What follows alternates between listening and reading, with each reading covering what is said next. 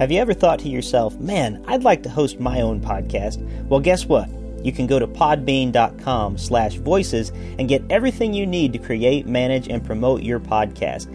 I use Podbean every week for Voices in My Head.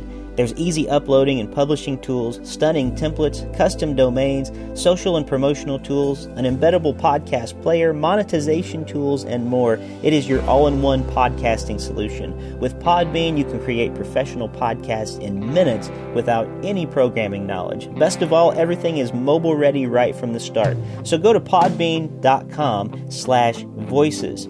And when you sign up, use the code VOICES and you'll get a sizable discount. Podbean, for your home podcasting. Thank you for listening to Voices in My Head.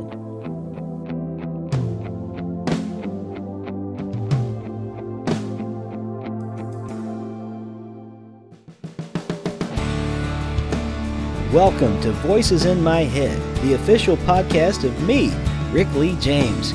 I'm a recording artist, a singer, songwriter, an author, a worship leader, and an ordained minister in the Church of the Nazarene. The Voices in My Head podcast is your source for discussions on music, literature, movies, pop culture, theology, and more. Now sit back, relax, and listen to the latest episode of the Voices in My Head podcast. And don't forget to let the voices in your head be heard by following me on Twitter at Rick Lee James and sharing your thoughts about today's show.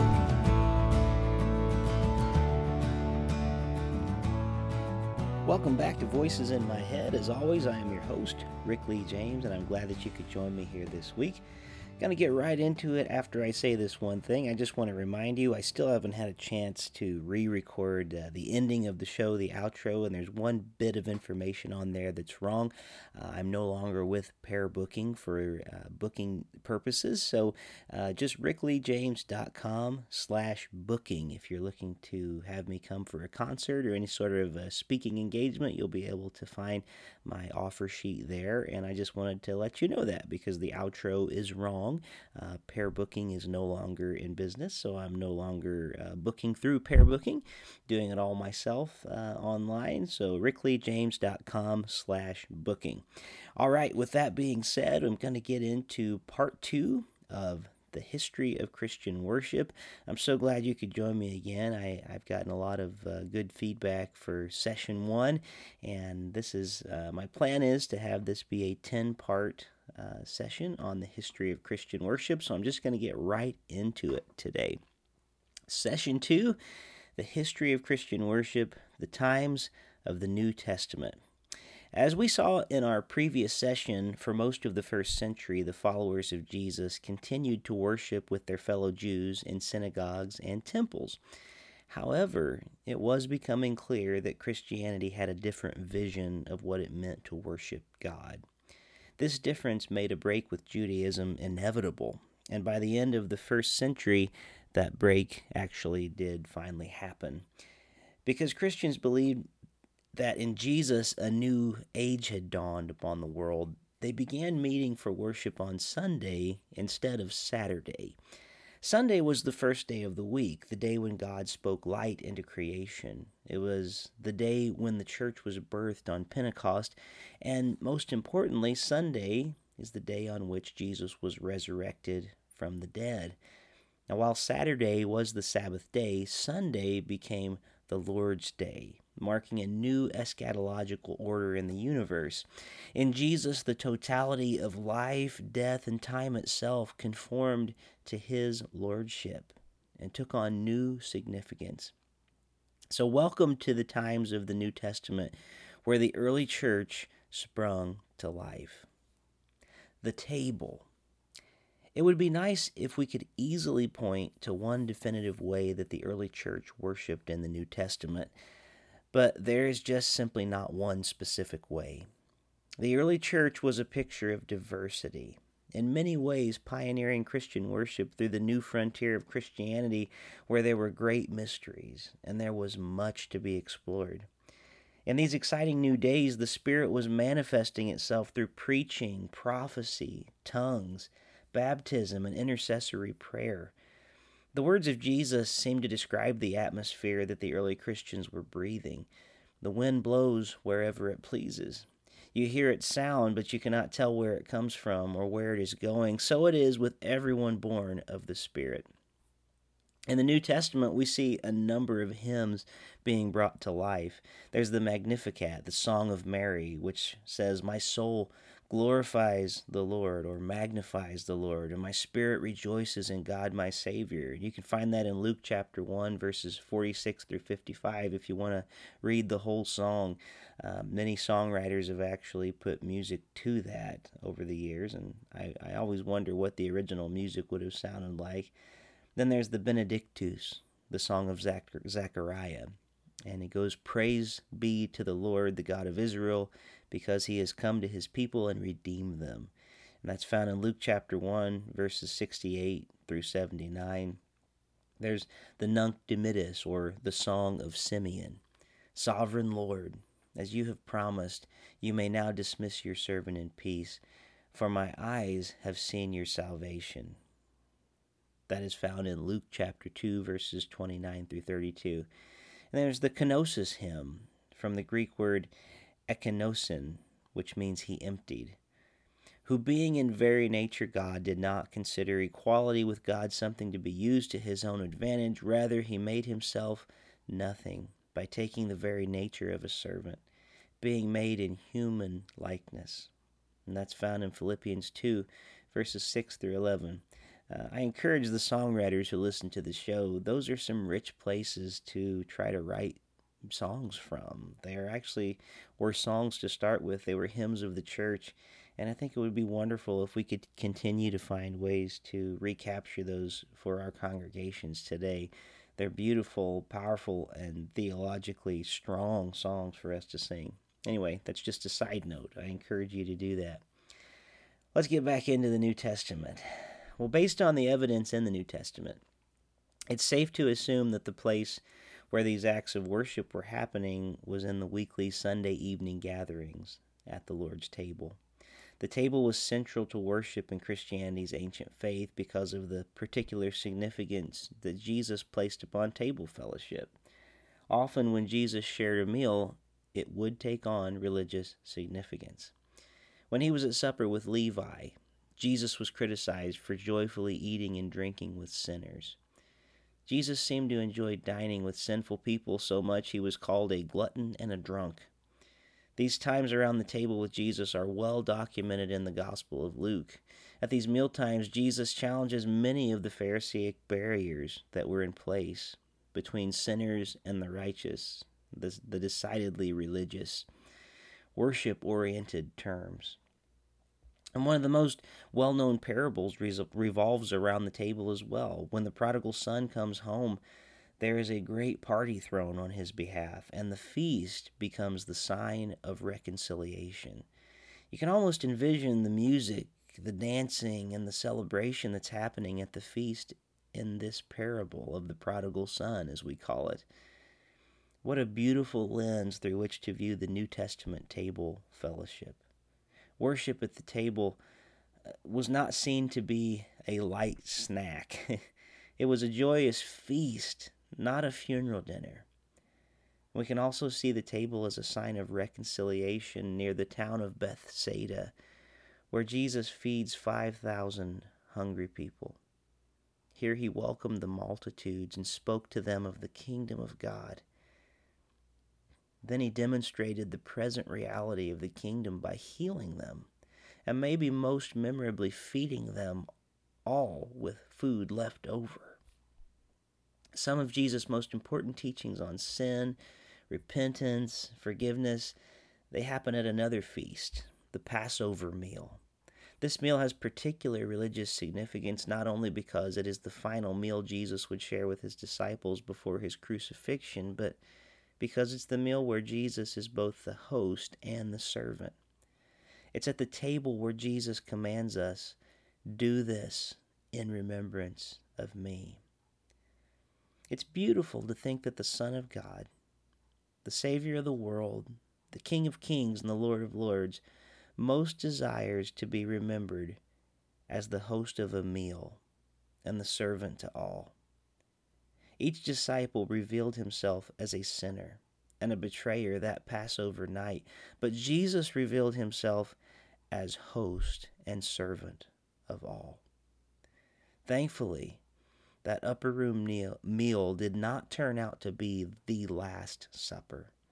The climax of the Gospel of Luke happens at the Emmaus meal, where the resurrected Jesus is made known to his disciples, where?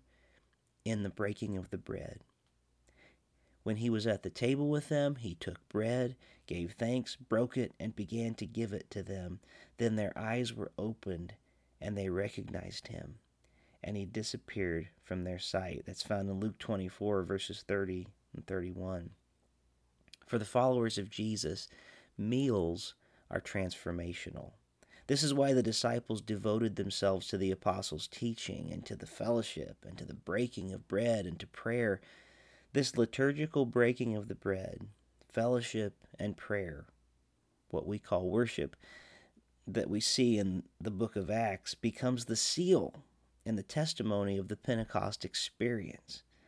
At Pentecost, we see a vision of saints and sinners, Jews and Gentiles, and citizens of all nations feasting together, proof that the Messiah, the Messianic age, had come. It tells us in Scripture, every day they continued to meet together in the temple courts. They broke bread in their homes and ate together with glad and sincere hearts, praising God and enjoying the favor of all the people. And the Lord added to their number daily those who were being saved. That's in Acts chapter 2, verses 46 through 47, if you want to look that up. Well, then we have, in New Testament worship, we see this 7-action pattern develop. Most scholars agree that from the very beginning, Christians at worship celebrated a full common meal with prayers of blessing. This Thanksgiving, or Eucharistia, this Thanksgiving meal, it was patterned after the Jewish table blessings that were prayed before and after the meal. These blessings took the form of a 7-action pattern, and it follows like this. The first action was taking bread. The second action was thanking God. The third action, breaking the bread. The fourth action, giving the bread. The fifth action, taking the wine after the meal. The sixth action, thanking God. And the seventh action, giving the wine. For a number of reasons, from accommodating larger crowds to pagan confusions, the full meal was eventually removed from the pattern, leaving the opening and closing table ceremony, now known as the Eucharist or the Lord's Supper. By the time the church entered into the 3rd century, the pattern was adjusted down to only 4 actions, and those 4 actions were taking bread and wine, thanking God over the bread and wine, breaking the bread, and giving bread and wine. Now, 1 Corinthians 11 describes the Eucharist when it was still combined with the full feast. In that passage, we find Paul addressing the abuses that led the meal to become separated. He tells them that in that passage that we find Paul, he tells them that they're eating the Lord's Supper, but they have splintered it into their own private meals. And because of their lack of love and their ethical responsibility to the poorer members of the congregation, they were partaking in the opposite of the meal instituted by Christ. And in 1 Corinthians 11:29, Paul indicts the Corinthian Christians, saying this: "For those who eat and drink without discerning the body of Christ eat and drink judgment on themselves." Now, this is an important thing for us to look at, because this is one of the most misunderstood and most misused passages of Scripture. This is a really often misunderstood passage, to the point that almost every time I hear it in church, it's used wrongly from what it was originally intended to be used as.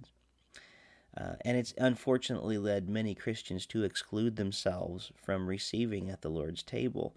When Paul refers to discerning the body, otherwise we eat and drink judgment on ourselves, he isn't speaking of the bread and wine. He is speaking of the church when he says the body. To discern the body is to see your brothers and sisters gathered around the table as the visible presence of the living God.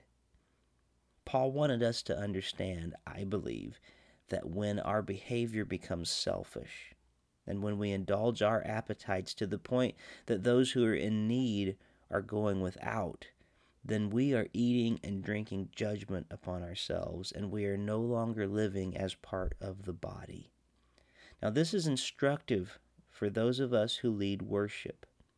When our worship becomes self-indulgent and about pleasing ourselves to the neglect of the needs of others, then we are in a spiritually dangerous place, I believe.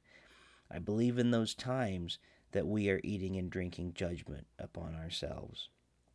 Now, I could say a lot more about the table elements of worship in the New Testament, but for now, let's just draw these conclusions and move on to the next part of worship in the New Testament. The conclusions being the Lord's Supper was the central act of New Testament worship. The Lord's Supper is a meal hosted by Christ for the church, even to this day. The Lord's Supper was a remembrance of the sacrifice of Christ, our Passover, and the Lord's Supper was intended to be a joyous Thanksgiving celebration of Christ's victorious resurrection. Now let's move on to water in worship. The use of water for purification is common in almost every world religion. Jews used water for purification rites in the temple. Gentiles who wished to become Jews received instruction in the law and in Jewish heritage, and if they were male, they were circumcised, and then they were baptized into the house of Israel by being immersed in running water. Early Christian baptisms may have been related to the Jewish baptism of conversion described here. John the Baptist prepared the way of the Lord by preaching a baptism of repentance.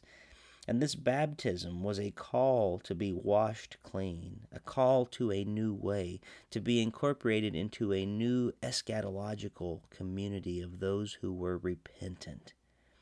Baptism would play such an important part in initiation to the Christian faith that Jesus himself submitted to be baptized by John. If we truly want to follow Jesus, if we truly want to be like Jesus, then baptism is an essential part of our conversion experience, and it should be.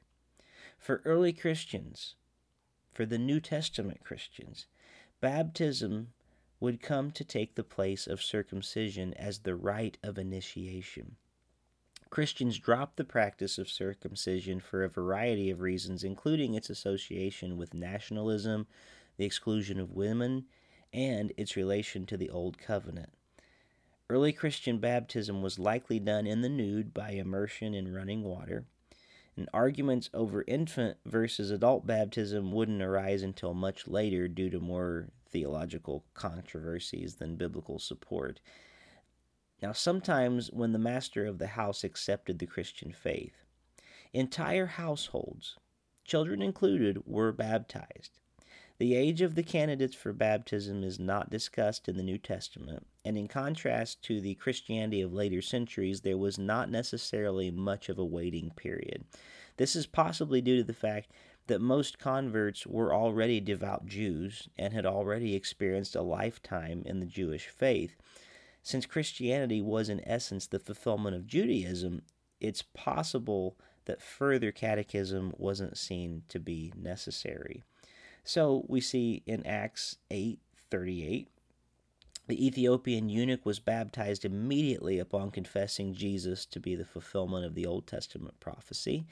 And in Acts 10:47, when the Apostle Peter saw the centurion Cornelius and his household filled with the Holy Spirit, he asked, "Can anyone withhold the water for baptizing these people who have received the Holy Spirit just as we have?" Nobody investigated these people's lifestyles before they were baptized, and nobody taught them the Bible's story or provided moral or theological catechesis. The nascent Christians evidently assumed that the candidates, as Jews or God-fearers, knew these things already. That's actually a quote by Alan Kreider from his book, The Patient Ferment of the Early Church, which was published by Baker Academic in 2016. I recommend that book strongly. Really important book. Now, in the book of Acts, Christian baptism is spoken of with three implications. So, if you want to think of in the book of Acts the implications for baptism, the three things were the three implications of Christian baptism in the early church. You were baptized for the forgiveness of sins. You were baptized into the name of Jesus. And thirdly, to receive the Holy Spirit. The Hellenistic Christians had an idea of baptism as death. And Paul adapted this view, telling us that in baptism the old person dies and the new person rises to new life in Christ. Conversion into the kingdom of God is nothing less than death to the old life and a radical rebirth into the new life. According to Paul, in baptism we are buried in the baptismal waters and we rise to walk in newness of life. Above all, baptism was initiation into the Christian faith. I know I've said that a couple times, and I'm just going to say it one more time for emphasis. Above all, baptism was initiation into the Christian faith. This is how you were initiated in. So, anytime we talk about, well, you don't really need to be baptized to be a Christian, according to the New Testament, it was a very important thing, and why would you not want to be? It was your initiation rite. The cleansing waters washed away all other distinctions. This is very important for us as we are baptized into Christ. The cleansing waters wash away all other distinctions. The sexual, racial, and social classifications of the old life, those are now buried with Christ. Those who are baptized, they enter into a new eschatological community in the name of Jesus. Baptism, it's the ancient act of Christian worship that helps Christians to celebrate their new identity. All of our other identities pass away in Christ. They die in the baptism. And when we come up, we are new people. Just as the Israelites, by God's grace, passed through the Red Sea, escaping from slavery into freedom, so Christians pass through the water of baptism from death to life, becoming the body of Christ, the church. The Lord's Supper is the sustaining meal of the believer in this new life, as John Wesley said. Word, water, bread, and wine were the heart of worship in the New Testament. So, a couple things, just some leading questions for us as I come to the conclusion of this week and session 2 of our study of Christian worship and the history of Christian worship. While Saturday was the Sabbath day, Sunday became known as the Christians, known as this for the Christians. It became known as the Lord's Day.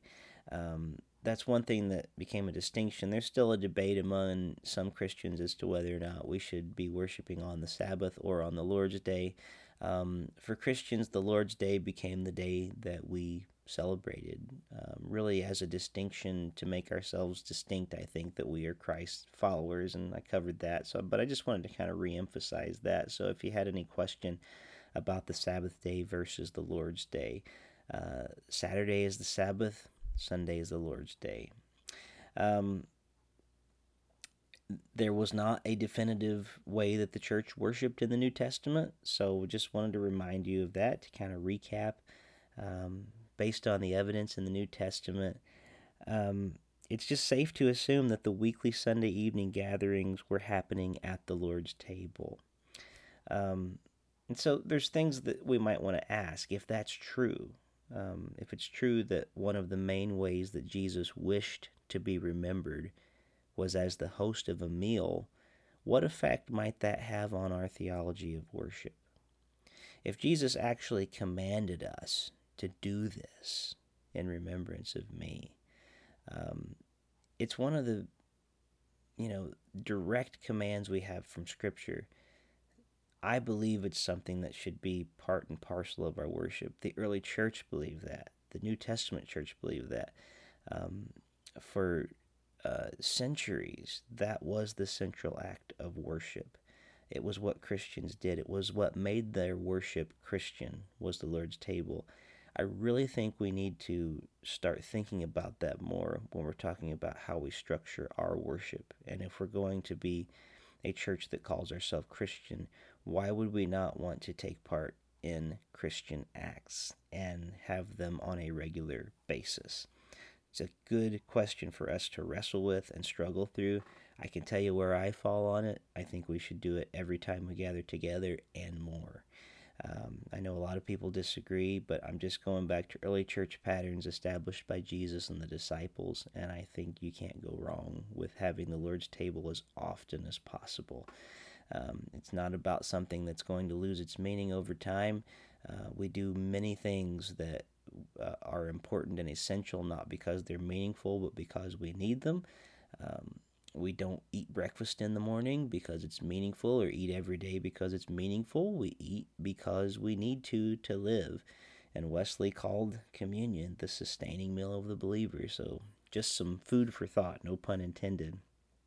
Taking the bread and wine, thanking God over the bread and wine, breaking the bread, giving the bread and wine. This Eucharistic action was so important.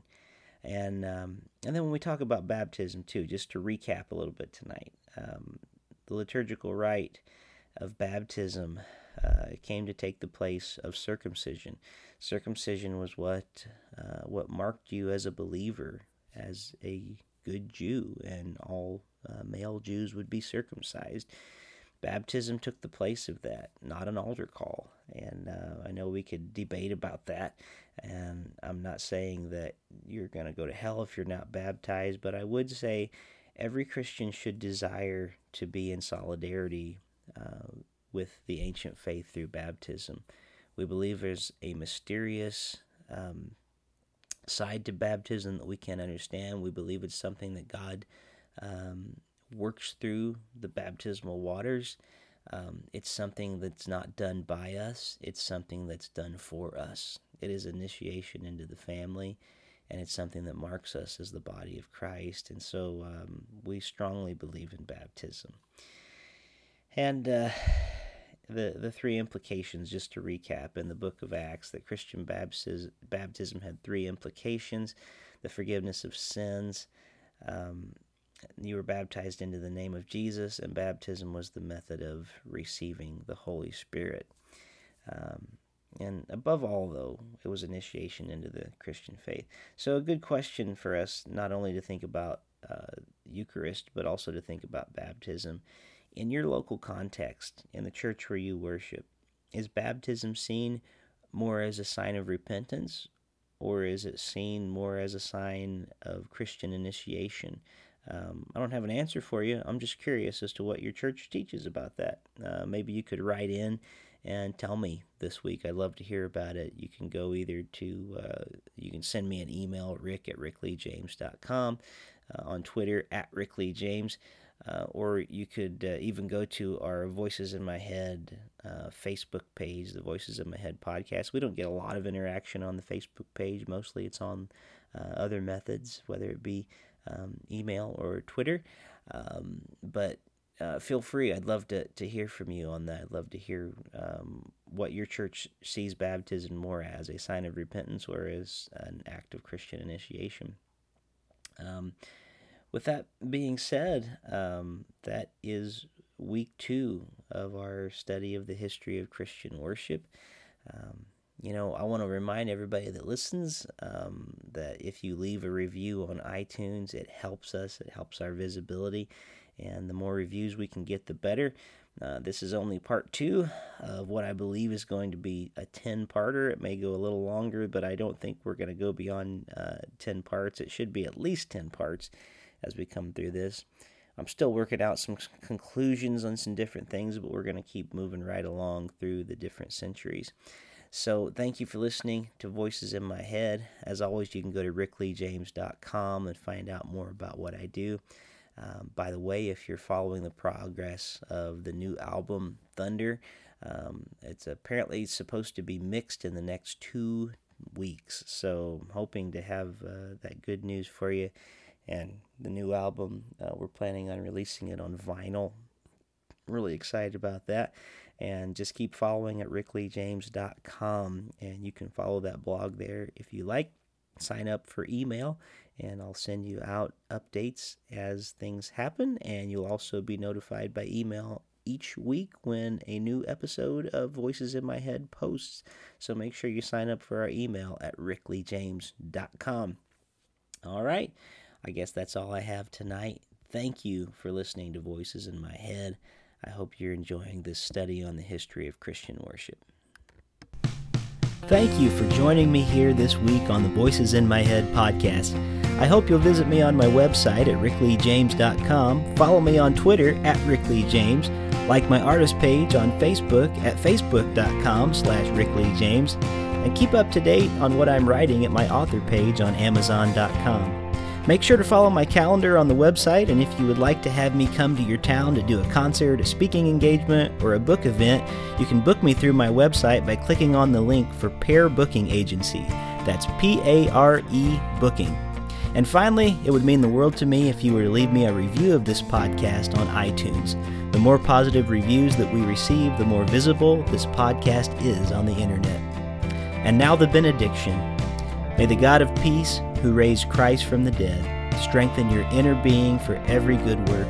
And may the blessing of God Almighty, Father, Son, and Holy Spirit rest upon you and dwell within you this day and forevermore. Amen.